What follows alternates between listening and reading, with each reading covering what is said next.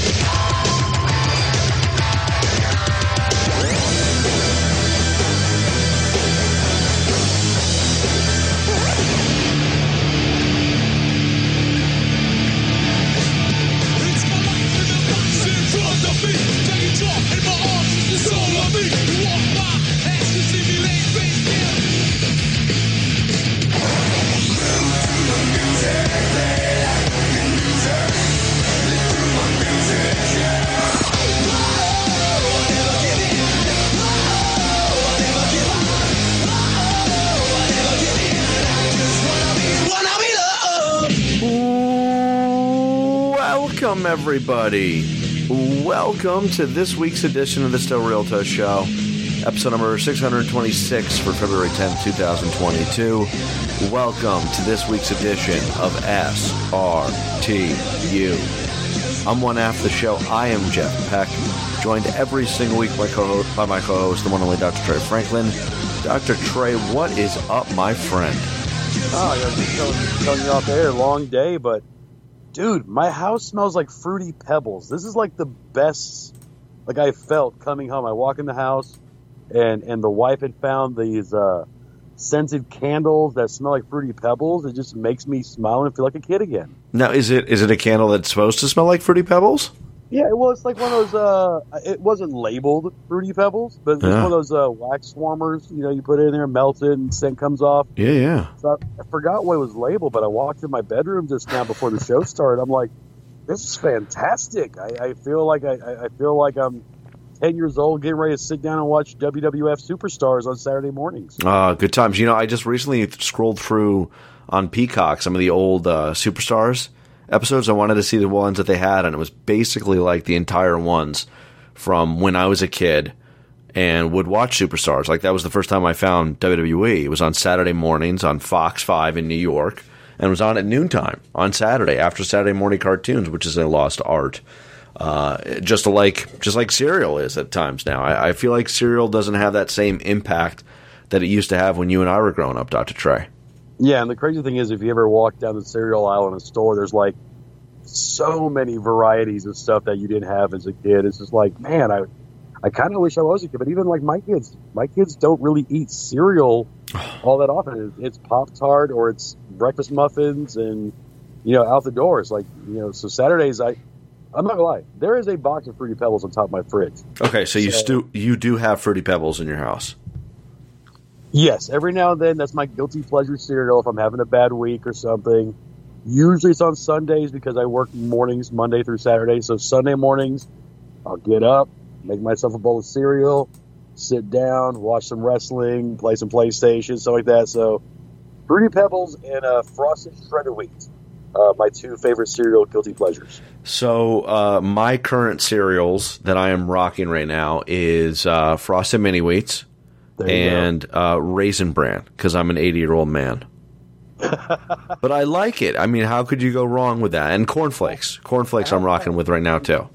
When you're eating the Raisin Bran or the cornflakes, do you add a little bit of sugar to it, or you eat it as is? I eat it as is. Pour a little milk on it, obviously. Not dry. I'm not a cereal killer, no pun intended.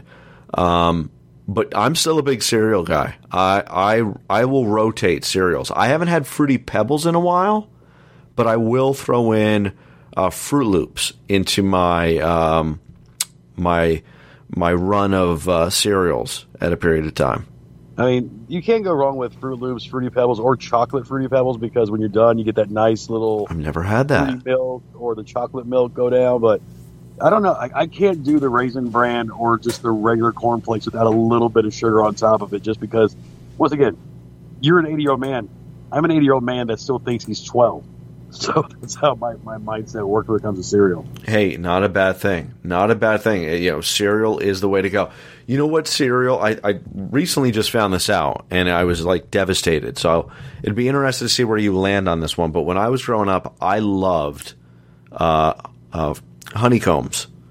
Yeah. Were you a honeycomb fan? It was in the mix. Typically, when I was a kid growing up, there's the Fruity Pebbles, Fruit Loops. I mean, also the generic brand. We never got regular name brand. It's always a knockoff. Honey Smacks is on the list. Honeycomb, and then also Count Chocula or Frankenberry. Those were the cereals for the kids when I was growing up that we had in our house. Now, I didn't realize that honeycomb cereal is no more. Oh, now you just made me sad. Right? Or I'm trying to look this up right now because I could not find it anywhere. No, it's still a cereal, but I don't think they reformulated their cereal recipe. I never see it in stores anymore. What's your food chain up there? What's your big grocery store chain? Stop and Shop. Stop and Shop. Okay, because I can't remember if it was Giant Foods or Stop and Shop. It's like all part of that same mix. Yeah. Didn't we talk about this on the podcast recently? No, it was like a couple years ago. I feel like they all blend together. Yeah. I remember talking about like Giants and stuff. Yeah, because that was always like when I was traveling, in the Northeast, I didn't know what a good grocery store was. So that's when I learned about Stop and Shop and Giant, and there's another one up there too. In the Midwest, there's Myers. In the North, in the Carolinas, it's Food Lion. In the South, you get more Publix and Kroger's and stuff like that. But when I saw Stop and Shop, I thought it was one of those like mom and pop IGA grocery stores. Like I didn't realize it was a chain. But I would definitely reach out to Stop and Shop and be like, hey, where's my damn honeycombs? I need my honeycombs back. Yeah, I'm with you. You know what? I think that's enough for the show. Fuck wrestling this week. I think we'll just talk cereal. We should just do a cereal podcast. But it's just the way it is, man. Cereal. It's funny that you say your kids are just Pop-Tarts, muffins, stuff like that, because I do feel like cereal's a lost art. I will have cereal most of the time. Monday through Friday, I have a bowl of cereal. Saturday, Sunday, it's like a bigger breakfast, French toast, waffles, pancakes, that type of run. But I'm more of a breakfast guy at Dr. Trey than I am any other meal, lunch or dinner. Yeah. See, I'm more of a lunch guy because usually in just our house, we're a house of procrastinators. So in the mornings, we never wake up too early. Now, Megan, she'll wake up early, have herself a couple cups of coffee, kind of get her day started. But the kids, like how my Peyton, my 14-year-old stepson, he has to be on the bus at 6:12 in the morning. Ooh. And I'm like, yeah, he'll wake up at 6. And throw clothes on and get out the door. Like he doesn't have time to actually sit down and have a bowl. And I think there's a lot of Americans out there that they're kind of in a rush in the morning, so they'll have the quick snack breakfast and get out the door. I mean, but you're an 80-year-old man. You probably get up at like 5 o'clock in the morning, have your bran oatmeal or what was the one? Honey bunches of the honey bunches of oats. What, like honey nut Cheerios? I was thinking of grape nuts. I won't have that shit. No. Straight fiber to your colon as it goes. I mean, Raisin Bran is definitely straight fiber to the colon for sure. Well, yeah, for me, same thing. Like I'll wake up and I gotta be out the door by 8 because I work a crazy 9 a.m. to 7 p.m. shift. So if I get up at 8, I got a 45-minute drive to work. So like I'll usually forget. Hell, half the time I forget to take my medication before I go to work. So and it's like right there. I had to put my medication like right by the front door just to remind me to take it. So the older we get, the more we forget, right? Well, yeah, because once again, in my head, I'm still 12. I'm like, I don't need these medications for me to live. And then 2 days later, you're in the hospital. Yeah, 2 days later, I'm in a freaking diabetic coma with a sugar level over 300. So, wrestling cereal. The only one I can think of is Booty-O's, right? That's the only one they've ever legitimately made. I can't think of anything like even when I was growing up that Hogan or Warrior or Savage got behind as like some sort of sponsor. I was trying to think of during the rock and wrestling cartoon days if they ever made anything, and I don't remember rushing out to buy anything like that. So, and even Bootios was kind of a niche one. Like, you don't really find Bootios. Do you guys have Bootios in Stop and Shop? Because we never had it in stores here. You got to get it from like FYE or some nostalgia type short, some like Spencer's Gifts or something like that. Hot Topic. It's funny that you just said that because I typed in wrestling cereal in Google and FYE came up. I didn't know FYE was still a store. Yeah, there's still a few. Wow, that's like finding that one Blockbuster in like Alaska or wherever it is now. Salem, Oregon. Okay, that's where it is. You've been to that one? I've been to that one, yeah. See, I know Bootios was up on WWE Shop, obviously. Wait a minute, I think I may have found something here. See, this is funny how this turned in. So there was a WWF Superstars. What is that? Is that macaroni and cheese? What is this? I vaguely remember WWE did a crossover deal, I think, with Kraft. Yeah. For macaroni and cheese. It says it's old school WWF cereal, but this is mac and cheese. This is totally, and this was hyping up WrestleMania 8, the Legion of Doom. I was about to say it's like late 80s is what I was thinking. Yeah, Warrior and Hogan, and then Warrior and Hogan together on it. What did I find here? WWF Superstars cereal. I can't tell. It's all blurry. No, this is all mac and cheese. That's the only thing they ever made. Yeah, and the ice cream bars, of course. Of course, yeah. But never a wrestler even on Wheaties? Wow. I could have... Really, there's never been a wrestler on Wheaties? I could have sworn back in the 80s somebody got on there. Big Show was on a Honeycomb Box. Yeah. Okay, so this was pretty recent because they're promoting 3-month trial of the WWE Network. Yeah. And Becky Lynch was on Golden Crisp. Cena was on Fruity Pebbles. Oh, that's right.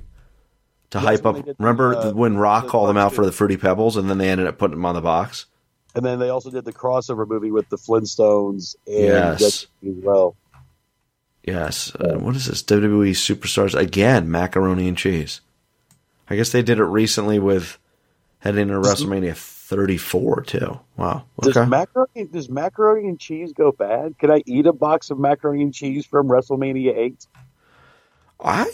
I mean, I wouldn't take that chance, but I'm never going to stop you. I'm not going to stop you. I just never knew if macaroni and cheese had an expiration date. It's not like a Twinkie where it would end up past Armageddon, right? Yeah. But I guess it's up there like a Twinkie, right? I would think so because, I mean, especially if you use the powdered cheese instead of the liquid cheese, I think the expiration would last longer on that. That's stuff that you'll find up in space. All right, cereal chatter. This podcast took a right turn. Yeah, and it went on for like 11 minutes talking about cereal. That's what I think people were like, oh, yeah, they're going to talk about this and this and this. And it was 11 minutes on cereal. But you know what? That's just how it goes, folks. We got a lot of chubby fans. I mean, I think they appreciate the cereal. Yeah, absolutely. Absolutely, 100%. WWE.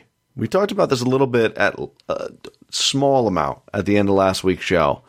But the current direction of WWE is concerning, and you're starting to hear this get picked up a little bit more on the dirt sheets and the news reports, that the current direction from the Superstars is concerning. I would say as a wrestling fan, the last 5-6 months, I would agree that it's concerning as well. I don't like the direction of NXT 2.0 as compared to what it was previously. You're seeing people, and we'll get into him here in a little bit, like Big E. His singles run is completely done. The curious booking of Ronda Rousey, which we'll talk about here momentarily. But it just feels like, Dr. Trey, that it's, again, a product that's looking for an identity. Like it has an erratic behavior, an erratic identity, focusing on what I don't know anymore. But as a wrestling fan, we've seen this, especially the years that we've been covering on the podcast, go intermittently up and down. Like WWE has a good stretch for a couple of years, and then it gets erratic again. But I would say that really, and I know a lot of fans point to this, tinfoil hat stuff here, but since Nick Khan became the president of WWE, the direction of the company has been concerning. A lot of rumors that it may be sold. People have reached out about buying WWE, according to Nick Khan. Nearly 100 plus, close to 100 or over 100 plus employees, superstars released from their contracts since the pandemic started. There's been a lot of negativity, but there's been a lot of positive stuff. I like that WWE's moved their premium live events to Saturdays now. The WWE Network has been drastically reduced on content. I think the only thing that's keeping it afloat right now, outside of NXT UK, Raw Talk, and Talking Smack, is the Broken Skull Sessions with Steve Austin. I remember the last time they actually did something new on the network, a new series or anything of the like. It's a concerning trend. Triple H no longer in the fold, according to reports, because of his health, direction, what have you. I'm not a fan right now of where things are going with WWE as a consumer, as a fan. Your thoughts? Are you concerned with the current direction of World Wrestling Entertainment, or is what I'm saying just a bunch of fluff right now? I mean, as a fan, obviously I'm concerned because there is a lot of parts that I don't agree with what's going on with the company. It does feel much more, and you know, I work for a pretty large corporation. I think I'm pretty sure you work for a decent sized corporation as well. And every now and then they go through these spells where it's like everything gets micromanaged down to the penny. And I kind of feel like WWE's in one of those cycles right now with them just, you know, for some reason they're trying to watch every single bottom dollar. And with that, you get less new content. Like you don't have the road diaries on, you know, with the traveling shows, and you don't have a lot of the other stuff that we saw on the network. You don't have the server space, apparently, that you had on the network with Peacock. Where character direction is going and building new stars, you know, stuff like that. It's like, you know, they've built some and then they push them back down. And then it's like, well, where does this guy fall into the pecking order of WWE when, you know, they're going to guy like Big E, where he's the WWE champion, has a pretty solid run, and then gets moved to the other brand, and they don't even talk about it. You know, it's like that was your main event guy for 4 months, and they just move him to SmackDown and put him back with his old tag team partner, and it's kind of a blip on the radar, and that part's concerning. Now, I will say, as a person that has invested in WWE, and I see that, you know, they get the report comes out that the revenue was $1.1 billion, you know, last year. As an investor, it makes me a little happier. So that's where they're trying to figure out this balance between, you know, keeping the stockholders and shareholders happy and also keeping the fans happy. And I think, and there's always this ebb and flow. Like when the fans are happy, usually the stock price is down a little bit, actually, because they have more costs. And then when the stockholders are happy, the fans are down because they're limiting their costs. So it's a weird balancing act depending on where you fall in your view of WWE. Yeah, I know revenue is obviously really good when it's over $1.1 billion, but I think from a success standpoint, from entertainment standpoint, you look at the product itself, and it's not all that great. No. I would say the last 2 months, maybe, haven't been all that great. I've tried very hard to give NXT 2.0 a fair shot, and it has its bright spots, very, very bright spots. And then there's moments where it's just like, this is not the type of wrestling I want to watch. SmackDown's been okay, Raw has been okay, but it's like it has these little pockets that you really enjoy. Like when RK Bro comes on the screen, I absolutely am tuned in and I'm entertained. When Chad Gable and Otis have been on the screen lately, I've been very much entertained and tuned in. When Happy Brock is on my television, I am tuned in. Sami Zayn. It's a lot of entertaining characters. And I was recently watching, going back to the Broken Skull Sessions, an interview of Steve Austin and The Godfather, and they were talking about the Attitude Era, and this is where Dr. Trey, the older and more we talk about the older men that we sound. This sounds like back in the 90s when our relatives would tell us about how great the 70s era of wrestling was, when Bruno and Bob Backlund were on the screen and that Hogan era stunk. in the era of wrestling that we watch right now with the Attitude Era stunk. But the Attitude Era, why was it so successful? They didn't have, and I didn't care back then too, which is a thing that I think wrestling fans like ourselves get too inundated with. There weren't really 5-star matches. There were solid matches, but highly entertaining characters, and that's what WWE's missed for some time. It's a lot, and it's wrestling in general, to be honest with you. A lot of cookie cutter guys that cannot break through their shell, like Austin, Rock, Foley, Triple H, Taker did back during that era of the Attitude Era, the Godfather. Then you had like these other bit players as well. It just really feels like that the company is not listening to their fans. We've talked about that ad nauseum now. Revenue's high, great, but you also cut back on a lot of your contracts. So, of course, you're going to take in more revenue when you release like 100+ wrestlers from your books.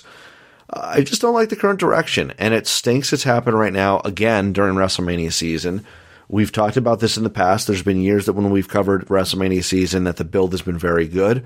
And then there's been years where it's been piss poor, and the execution at WrestleMania itself clearly shows. And I think we're headed towards that type of WrestleMania right now. I am concerned, Dr. Trey, with the overall direction of the company, and it's at its most important point. I don't know. I've said this before. I don't know if I was doing a wrestling podcast, if I would watch WWE right now. I think I may just tune into the highlights on YouTube. Would you feel the same way if you weren't doing a podcast? Would you just be maybe reading about it or not watching at all, even keeping any type of pulse on the business of WWE? I mean, just because of, podcast aside, and take the independent wrestling side out of it too. Like I'm a fan of the sport, and you really haven't suffered. Like I'm going to relate to sports a little bit here, and you as a Packer fan and a Yankee fan, you've really never suffered through like long periods of droughts. I'm a Knicks fan too. Okay, so yeah, the Knicks. as a Knicks fan over the last 15 years, do you still watch all the Knicks games, or do you just No, not at all. Yeah. And but you're still a fan of the team, and if they got on a hot streak, you jump right on the bandwagon again. And that's kind of where I feel like we're at with WWE, where like I kind of feel like they sold off all their stars. They're in rebuilding mode, looking for those top draft picks to kind of catch fire. So like even now, like if I miss an episode of Raw, it doesn't hurt me like it used to. Like I can catch up on it with YouTube or read about it. Same with NXT, same with SmackDown. Dynamite, I try to watch most of the time, but even that, like if I miss an episode of Dynamite, it doesn't kill me like it used to, because there's not, and you can contest this, I've been harping on this for months now. There's not a breakthrough star. There's not a guy in wrestling outside of maybe Happy Brock that I'm like, oh my God, I got to see what that guy did. There's just not there. And a lot of it is because people, like, we talk about listening to the fans. The fans are all over the place on what they want. One contingent's like, oh, we want 5-star matches every single week. And the other side, like me, I'm like, you give me characters and moments and decent storylines, I'll watch a 3-star match if it makes sense and it furthers the storyline. So I don't even think, WWE and AEW to a degree know where they're going with it. To me, wrestling's all about moments. It's all about characters and moments. And if you can go back through the history of wrestling, yeah, there's some great 5-star matches that you and I were like, oh yeah, that one match was fantastic. That one. Most of our memories, though, are made up of moments that happen. And like right now, like I can't really name a top wrestling moment in WWE in the last 6 months. Something that I'm going to remember forever. It's not there. AEW, the AEW side, Punk returning, like in the last 6 months, that's about the only thing that I really go, oh yeah, I remember that. I remember that vividly. There's just not those moments, and a lot of it's because WWE has to cater to their shareholders, their network they're on, stuff like that. AEW is focusing more on fantastic in-ring action where a guy can get hit with a wrench and get back up in 30 seconds and continue the match. I mean, that's just how they are. But I remember moments more than anything else. And those are the things when I was a kid, Hogan Andre, Ultimate Warrior Hogan stare down at WrestleMania 7, Piper crushing a coconut over Snuka's head, Shawn Michaels throwing Marty Jannetty through a window. Those moments are what made me a fan as a kid and now has carried me through the last 40 years of wrestling fandom. Yeah, no, I'm with you. I actually thought when the Academic Challenge was going on this past week on Raw, I was like comparing it in my head. Would I look back at this segment again as something that was pretty fun because it was so entertaining? And I think I would. I think I would look back at it pretty entertaining, but not to the same level, I guess, as other stuff like This Is Your Moment, Rock. Or Team Hell No Anger Management. Yeah, I guess that's a good point too, right? That was that's about where I put the Alpha Academy Quiz Bowl stuff. It was entertaining, but I put it in there with the anger management therapy of Kane and Daniel Bryan. It was good, and when I look back at it, I remember it fondly. But when I go, hey, what moments made me a diehard wrestling fan, or what moments have carried me? Like it was good, but it's not one of the defining moments. Austin with the beer truck or Angle with the milk truck. Like we haven't had a moment like that in forever. That just people go like lose their minds and tell their friends about, oh my God, you can't believe what they just did on this show. You have to check it out. We don't have those moments to tell our friends about to bring new viewers to the product. Do you think it's because we don't have a character that fans can truly relate to and get behind? Because I think that's kind of what's missing right now. Yeah, and a lot of it is because I think the country is so like I'll put it this way. Usually during the eras where we have that breakout guy, that guy is a representation of the country as a whole. Whether it was Hogan in the 80s, Austin Rock in the 90s, Cena in the early 2000s, those guys were like a representation of what was going on in society in a lot of ways. And I think society is so splintered, we try to fit characters into different segments, and there's not one unifying character that everybody's getting behind. It's, man, I really love, Roman Reigns, or man, I really love Happy Brock, or I really love Kenny Omega. Like it's just it's segmented, which sucks because it's kind of like the Attitude Area of the undercard below Austin and Rock, where you had Taker, you had Triple H, you had Mick Foley, but those guys weren't like. Not everybody loved Triple H. Most people loved Undertaker, but since he was just so supernatural, he didn't really relate to a lot of people. A lot of people like Mick Foley, but there was a lot of higher class people that thought Mick Foley was garbage. So there's not those unifying people that everybody either loves or hates and has a definitive opinion on that. A lot of people are just kind of like, yeah, not too bad. Oh, yeah, he's pretty good. That's where we're at right now. Yeah, and I'm with you. I don't think there's anybody that has a pulse on society. It's something that I've thought about a lot lately. I think Austin is the most relatable pulse on the society wrestler we've ever had, and you don't have that right now because of the splintering in society as a whole. A lot of people kind of doing their own thing and having their own strong opinions because of the different platforms that are out there like this in the world of podcasting. In relation to the direction of WWE, some of the things that's bothersome is obviously the booking. One part that we mentioned earlier on was Ronda Rousey. So Ronda returns, which I'm totally fine with. I'm happy that she's back. It has that vibe of WrestleMania season. Upon Ronda's return, if somebody asks me, okay, who do you think Ronda will face? She wins the Rumble. Who do you think Ronda will face at WrestleMania? It's like, hands down, it's Becky Lynch. Ronda got pinned by Becky Lynch. They've had a social media feud. They never had their match at Survivor Series that was supposed to take place because Becky got injured from the accidental shot from Nia Jax, that famous bloody face. I think in the eyes of most wrestling fans, Becky is the number one female star on the roster. She is the biggest star on the roster. So it's like it's a layup here. You finally pulled the trigger on doing Ronda Rousey versus Becky Lynch, and you do it at WrestleMania in front of 100,000 people in Dallas, Texas. Right? Wrong. The direction that they go, despite the fact that Becky Lynch pinned Ronda in her last WWE match prior to the Royal Rumble, the reason why she was gone for 3 years, Ronda picks Charlotte Flair to have that WrestleMania match. Dr. Trey, I was so lost and so confused by this booking. It makes zero sense to me. And I'm typically one of those guys that goes, I'll be optimistic and go, okay, I don't want to cut it off at the legs right now because let's see where it goes. But Ronda is booked as this badass. Her perception, her real life perception is this badass. She's never run away from anybody. Why the hell is she running away from Becky Lynch and choosing Charlotte Flair? This makes zero sense to me.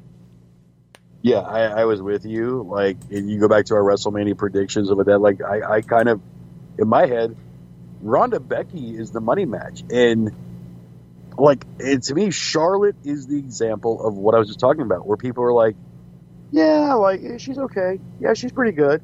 Or, yeah, I don't really like her all that much. Like, I don't know a single diehard Charlotte Flair fan. I don't know anybody. In a lot of ways, and this is going to sound sacrilege, back during the Ric Flair days, back during the 80s and the NWA and then early WCW, Hogan was more popular than Flair.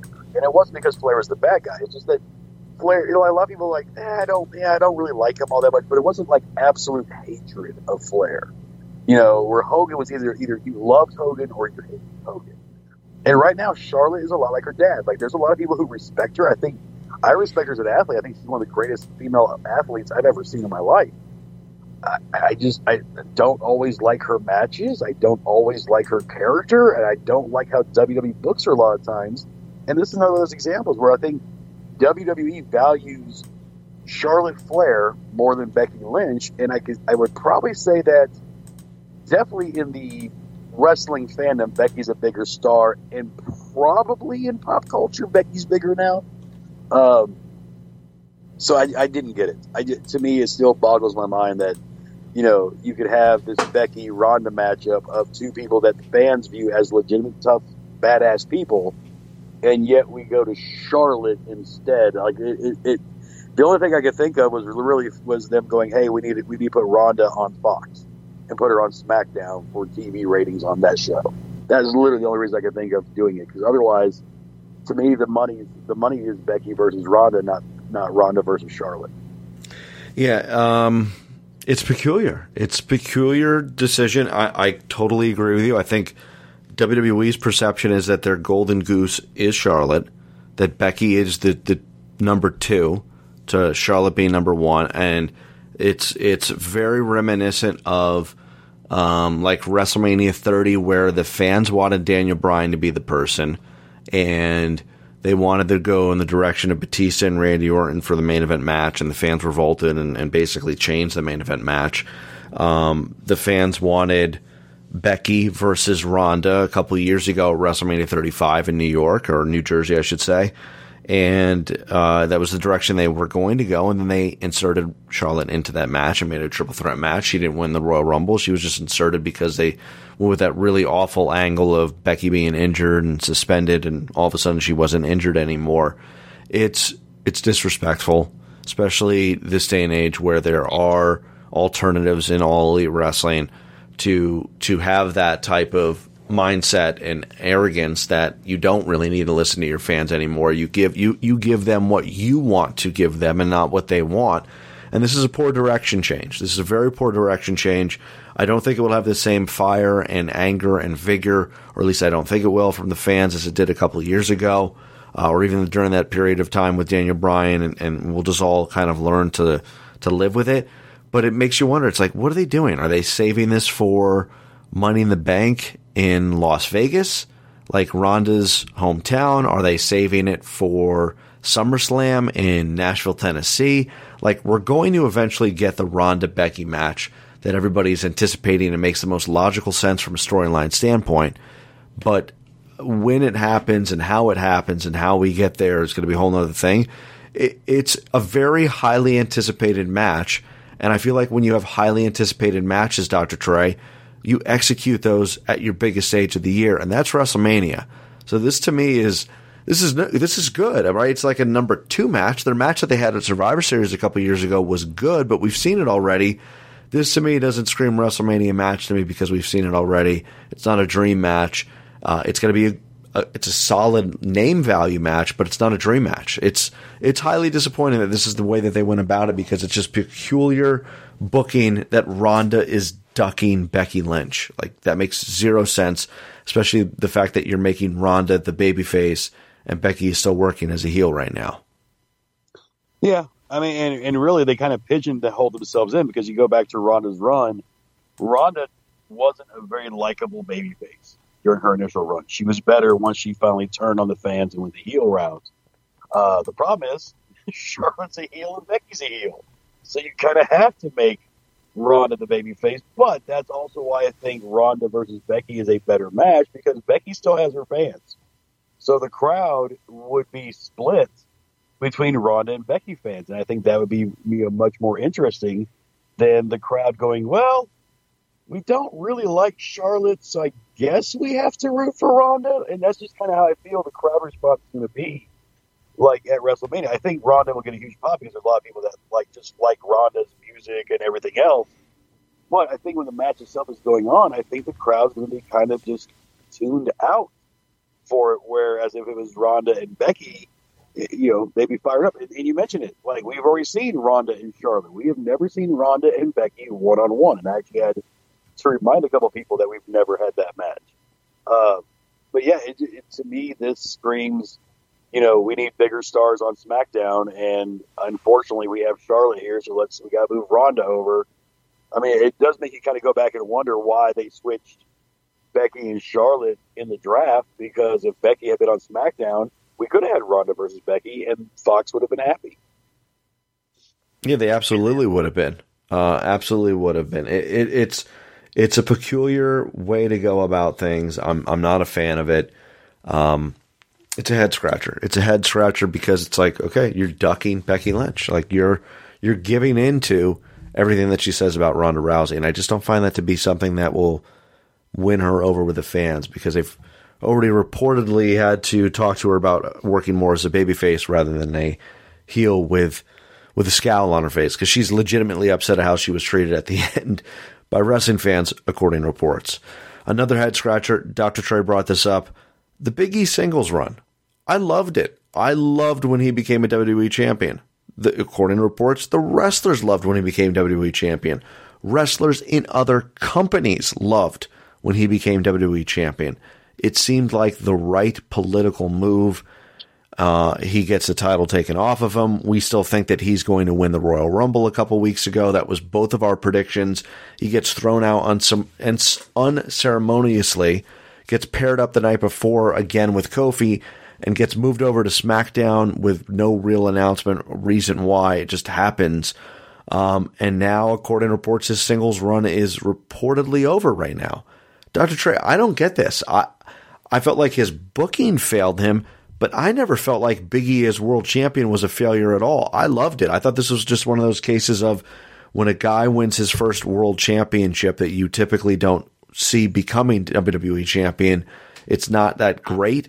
And then they usually win you over in championship reigns number 2 and 3 and 4, like many other champions have in the past, like Roman Reigns, Dean Ambrose, Seth Rollins, and the list goes on and on. Daniel Bryan, Rey Mysterio, the list goes on and on and on.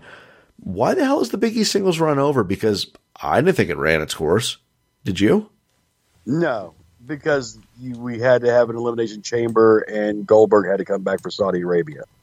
Like, that's literally the only thing I think of, because when you go back and look at Big E's run, his matches were great, his look is great, his charisma is great. The man cuts an outstanding promo. I mean, when Big E talks, people listen. I mean, he's articulate, well-spoken. He knows his pacing. He knows how his intensity should be. He knows when to tune it down. Like, he's everything you typically want in a world champion. Now, I will say, I still don't like his entrance music, but outside of that, everything else I thought was spot on. And it's one thing to take the title off of him. That happens. You mentioned a bunch of guys. I still always throw in CM Punk's first run in the WWE as world champion. But to just go, hey, we're going to move you to SmackDown, Kofi needs a tag partner while Woods is hurt. We'll move you over there, but we're not really going to make a big deal about it. Like, usually anytime a world champion switches brands, they talk about it. They make a big deal about it. And for them to kind of do this, and not only do this, but do this during Black History Month, like, it's just sets a really bad precedent or continues a notoriously bad trend for WWE when it comes to how they treat their African-American wrestlers. I think that's difficult to say, though, when Bobby Lashley's your WWE champion right now, though. But you could have had Lashley versus Big E at WrestleMania on the heels of doing Sasha Bianca last year. I agree with you, but I don't think it's necessarily a race thing. That's not. I'm just saying, to me, I'm listening. I am the one person in this world that literally just, when it comes to color, I'm like, 90%, when people yell it's racist, I'm like, no, it's not. It's just business. But there's not, this to me doesn't scream a good business decision. Mm-mm. So that makes me question what the motives are, because, like I said, the guy is one of the most likable people in all of wrestling. So why do you move him to SmackDown and not even really talk about it, and then not even have him challenge Roman, not challenging, not trying to step into the IC title race, nothing like that. We just put you back in a tag team. That's not challenging the Usos for the tag belt. Yeah. You're fighting Los Lotharios. He went from fighting Lashley and Brock Lesnar to fighting Humberto and Angel Garza. Which that match was a banger on SmackDown, by the way. It was. Great tag team match. I'm saying, but the pecking order of opponents, it's kind of like when we saw Drew wrestle Madcap Moss. You're like, what the hell is this about? At least we got a story of it, but to go from once again, it's somebody else who lost to Brock and didn't get a rematch, like Kofi, but you move him to SmackDown and not to feud with the Usos, but to feud with Los Lotharios. Great in-ring people, but on the pecking order of the hierarchy in WWE, they are well down the list. So it just to me it just doesn't make a ton of sense. And plus, then it's like, if Big E and Kofi lose to Los Lotharios, now you're letting the former WWE two former world champions lose to Humberto and Angel Garza. Do you think he's going to get another opportunity? Do you think Big E gets another shot at this singles run in 2022? I do. Because when you have Roman in the bloodline, like, I can easily see if Roman retains at WrestleMania, then you got Drew McIntyre and the Viking Raiders to step into that, where you got 3-on-3, and then you could go back to Big E, Kofi, and Woods against the bloodline. So I do think Big E will get another shot, and probably another run, because, I mean, you and I have been saying for about a year, Big E should be the guy that ends Roman's run. Yeah. So it makes the most sense, because, I mean, we love Drew McIntyre, but Drew's already had a couple title runs, and Drew's older than Big E. Big E's still a guy that you can bank on for 10 years after this. So to me, it makes the most sense, especially, with the way society is as a whole. I think Big E on top, maybe take him out of the, I hate to say it, but Miz is right. Maybe take him out of the colorful gear and make it a little more straight line, so that way he can kind of relate to everybody.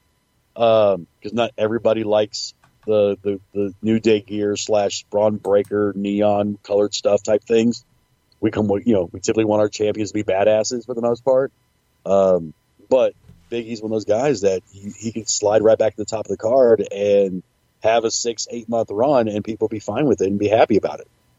Yeah, it's a peculiar booking. It's like, again, we just talked about with Ronda. It's like Ronda Becky is the match the fans want to see. WrestleMania is a showcase of the Immortals. It's a showcase where you give the fans what they want to see, and you're not getting them that. Big E is a beloved wrestler, was a beloved champion, and want to see him succeed and continue to be successful. And you put him back with the tag team. And it's like, okay, did they do that because Woods is hurt? Woods is supposed to be back. Are you doing it because you want to put the New Day back together? It makes no sense, Dr. Trey. It goes back to what we opened up the show with. The direction of WWE is very concerning, because I don't know what their identity is right now. And it's not a good look when, you're going to be headlining another WrestleMania with Reigns and Lesnar. Granted, this build-up is a hell of a lot better than it's ever was for WrestleMania 31 or WrestleMania 34. But you continue to bring out stars that the fans truly don't want to see in championship matches, like Bill Goldberg in a couple weeks for Elimination Chamber. It's strange times. Strange times with WWE, and the direction is definitely concerning when you talk about stuff with Ronda and Big E.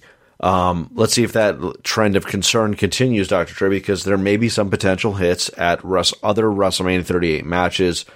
John Pollock of Post Wrestling tweeted the following: during SmackDown, the following matches were listed for the Toronto House Show on March the 27th. Lashley versus Rollins versus AJ Styles, and Becky Lynch versus Rhea Ripley versus Bianca Belair. There's folks that think that maybe that is the beginning of the test runs for the WrestleMania matches. What do you think here? If it's Lashley versus Rollins versus Styles and Lynch versus Ripley versus Bianca Belair, which I don't know how they'll accomplish that in the Elimination Chamber in 10 days. Yeah, I don't either. To me, I think they're testing it out to see who the fans kind of want to see. I just can't see them doing 2 triple threat matches again.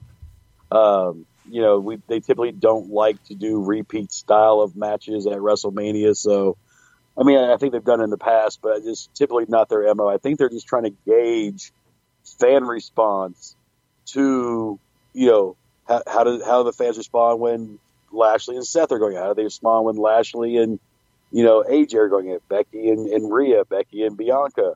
And just try to gauge that way they can kind of figure out where they want to go heading into WrestleMania season. Becky, Rhea, to me, Bianca deserves the rematch from SummerSlam, but Becky and Rhea makes a lot of sense too.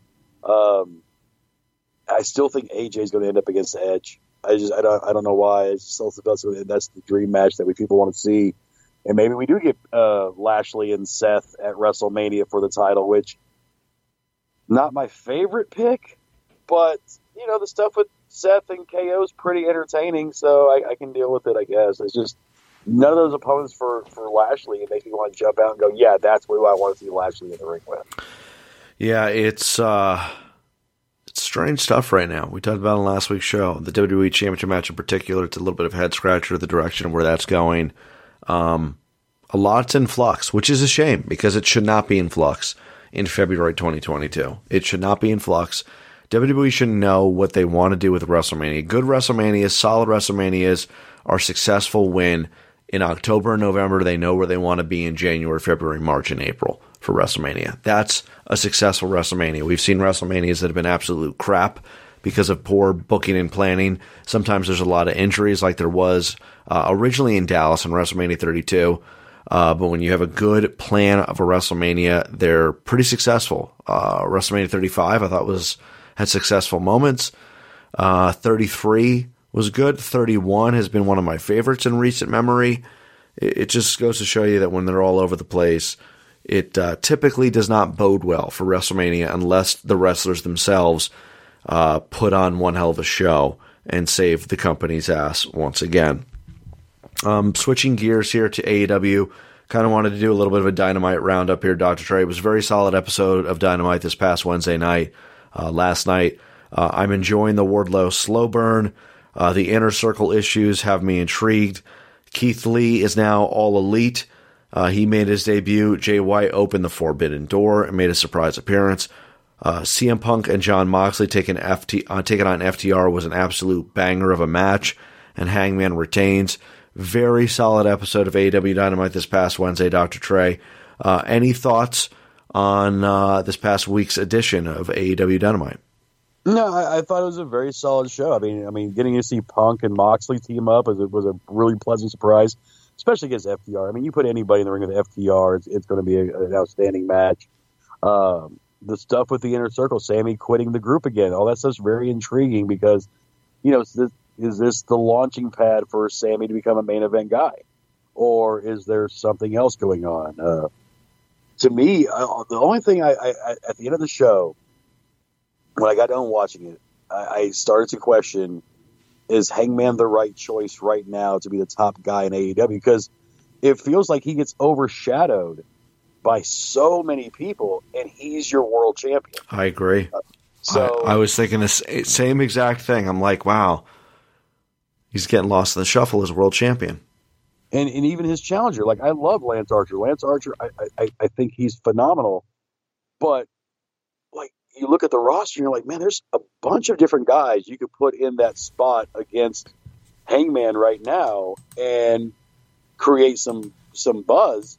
It just feels like they're kind of in a holding pattern because, I mean, even the Adam Cole stuff at the end, I'm still like, yeah, it's great. Adam Cole, Hangman Page, it's going to be a great match, but I don't think either guy is right to be the top guy in the company to bring eyes to the product because although the ratings were up this week, it just feels like it's still kind of stagnant. Like, nobody is breaking out of this pack, and it's almost like a log jam at the top.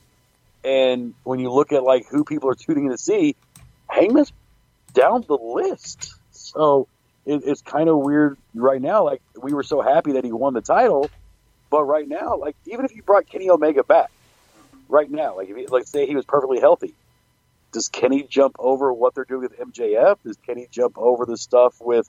Does Kenny jump over Bryan Danielson? Does Kenny jump over CM Punk? Does Kenny jump over, all these other guys they're bringing in? I can't say he would because I don't know if he has the natural charisma to overshadow a lot of these guys that had WWE training in that. I just kind of feel like the deck's really weird. I think more people are interested in what Cody's doing than Hangman Page. So that shows you how far down the list he is right now. Yes, I agree with you on that. I don't know. I don't know what they're doing with him right now. Like, whenever anybody that's very, very popular becomes world champion, like Hangman was, they kind of lose their luster a little bit. Like, once you put the title on them, they've lost that underground aspect. He's had some really good matches. The stuff with Archer was really good. This stuff with Daniel Bryan was very, very good. It was fantastic. His match with Omega was good. So he's had good matches. He's just getting lost in the shuffle of everything else. Do you think Adam Cole, being the next contender, can pull this out of him? Because I think where this is going is that the stuff with Adam Cole and the Young Bucks and their little tension, Red Dragon, Switchblade, Jay White coming, Kenny Omega being away, is leading towards a bigger blow-off, a bigger angle and feud. And I think him getting that title shot with Hangman could eventually lead to the return of Kenny Omega, where you've got Kenny and the Bucks taking on Cole and Red Dragon of the former Undisputed Era. I think Hangman may be a pawn in this entire thing to lead to a bigger feud, which kind of adds a little bit as I talk through this of where things are for him right now.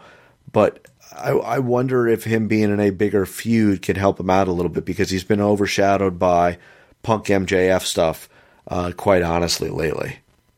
I mean, hell, he was overshadowed by Cody and Malachi Black for a long time. I mean, it's not just the top feud; it's the undercard, it's the under feuds as well that he's getting overshadowed. And I was thinking about it a little bit earlier. I was thinking about it the other night after watching Dynamite. Hangman Page being world champion reminds me of when the NWA/WCW would have Barry Windham as their top champion. Like, fantastic wrestler. But Hangman does have a little bit more of a personality than Windham, but we really haven't seen it. I mean, the hottest he was when he was doing all the drinking stuff. And since he's been world champion, that's gone away. That was an interesting aspect to the character. To me, his character is just flat because we only see him when it's time to start building up towards the next feud. Like, it almost feels like Tony Khan's like, oh crap, we gotta have our world champion do something. Who can we have him fight that isn't involved in one of the bigger feuds on TV? We hadn't seen Lance Archer in months. Now, albeit he was injured, but we hadn't seen or heard about him in a long time. And he's the guy we bring out to challenge, Hangman Page. To me, it just feels like it's almost like Cody's right. The TNT title is booked better than their world champion. It's featured in more prestigious moments than the world champion. Dr. Trey, do you think the AEW world title, because I don't really remember a time where I felt like the world title got me excited as a fan. Like, Kenny had a good run, but Jericho's run was okay to get like AEW off the ground. Moxley's run, and this is not a popular opinion, I love Moxley, one of my favorite wrestlers, but I thought his run with the title was not like, I thought it was mediocre.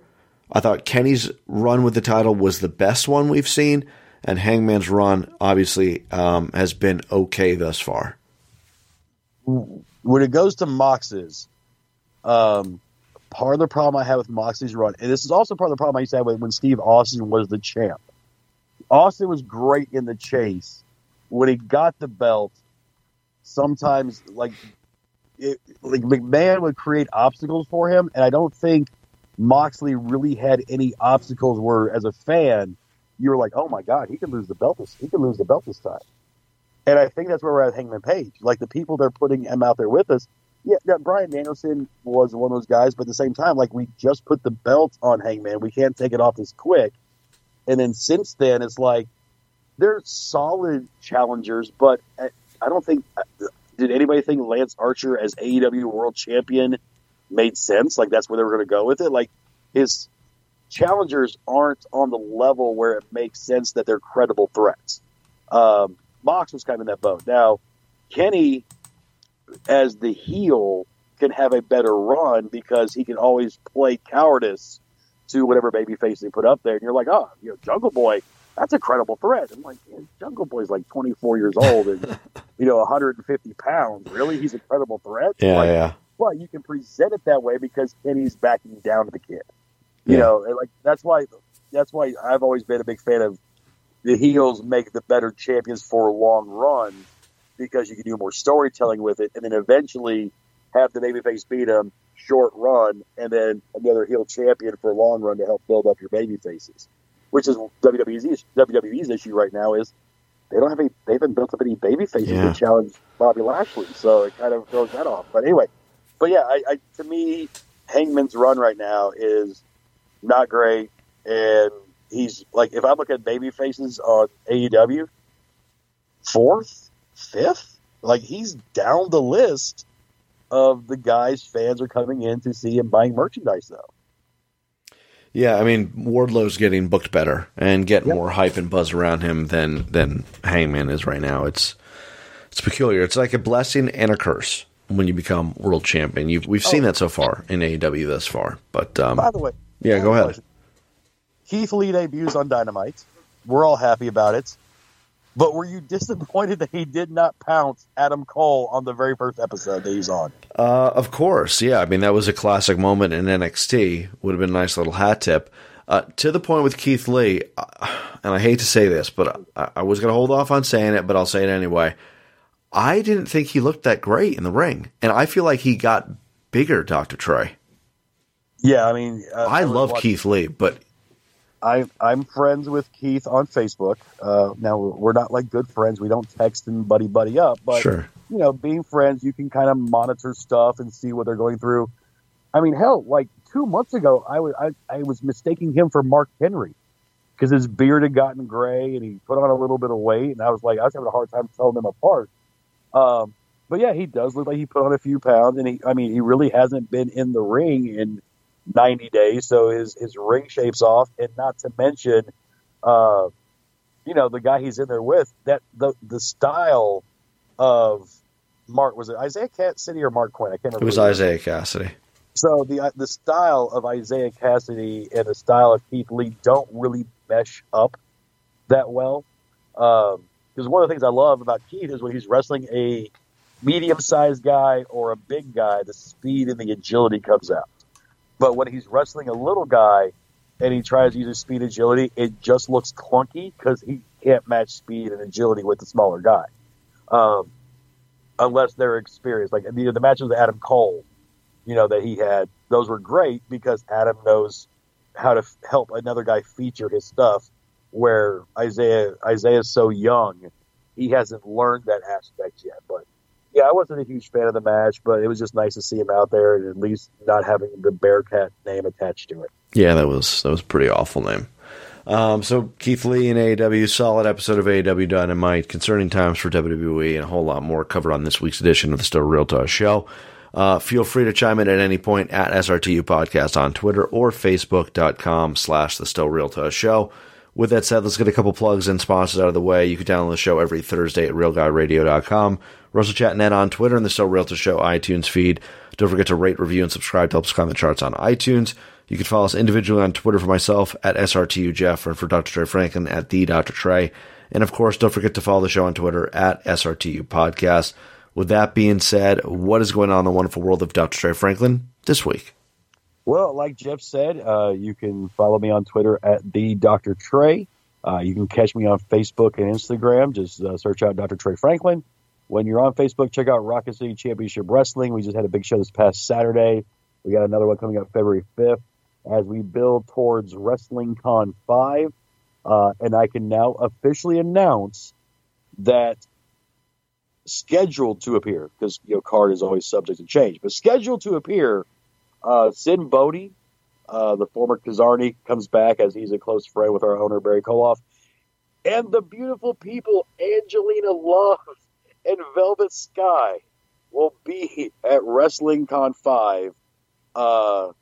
The hormone-raging 24-year-old in me is super excited to see the pigeons fly at Rocket City for WrestlingCon. And I'll be the GM, which means I get to interact with them, and I'll be super excited about that. And by the way, Jeff, I'm just asking if the fans want to see. I actually have the ability now to actually put up clips from the Rocket City show onto our Facebook page instead of doing the whole show. So if anybody wants to see clips of me in the ring or some other stuff, just let me know, and we can do individual clips instead of making you guys sit through 3 hours of us. Oh, we got to put that up, man. Put some of your favorite clips up there, brother. So it just started. We had our cameraman retired, so we got a new guy, and the way he does it, I actually posted on my Facebook page about a 5-minute interview segment I had with one of our top heels, going back and forth. So I'll post it up on the SRTU page as well. There you go. Support all the great things that support the Still Realtor Show. Spread the word about the Still Realtor Show podcast. Check out RealGuyRadio.com, Real Guy Pods on Twitter as well.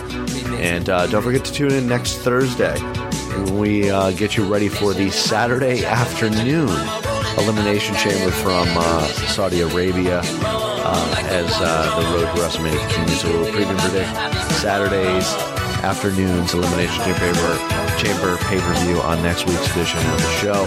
So until next week, thank you for downloading. For Dr. Trey Franklin, I'm Jeff Beck. This is the Real Show. You must be a football coach. The way you got me playing the field. So baby, give me that do. Let me give you that beat. Running her hands through my fro. Bouncing open the pole. Ignition, hot and fresh out the kitchen. I'm a rolling that body, got every man in your vision. It's a bit of rock and roll. I'm like a water drum. It's the freaking weekend, baby. I'm about to have me some fun. Stop talking, me the stress navigator. I feel everywhere. This is the heart of the skater. We got fellas to my left, parties on my right. We drink them all together. We got people all night.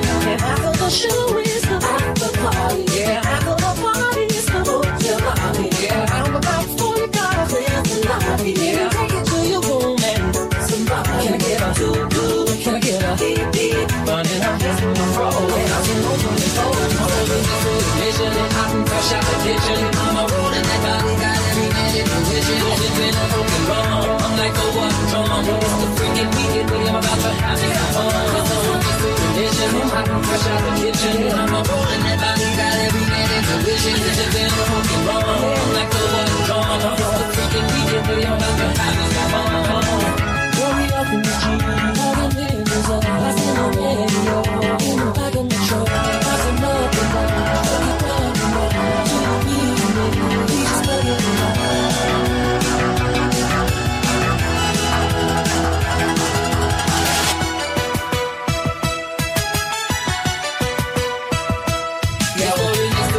Hot and fresh out the kitchen. I'm a rolling that body, got every man in position. It's a bit of broken wrong. I'm like the water drum.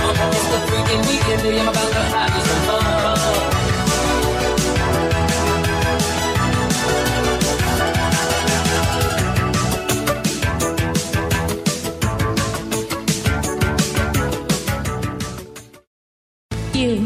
I'll marry you. Watch Marry Me.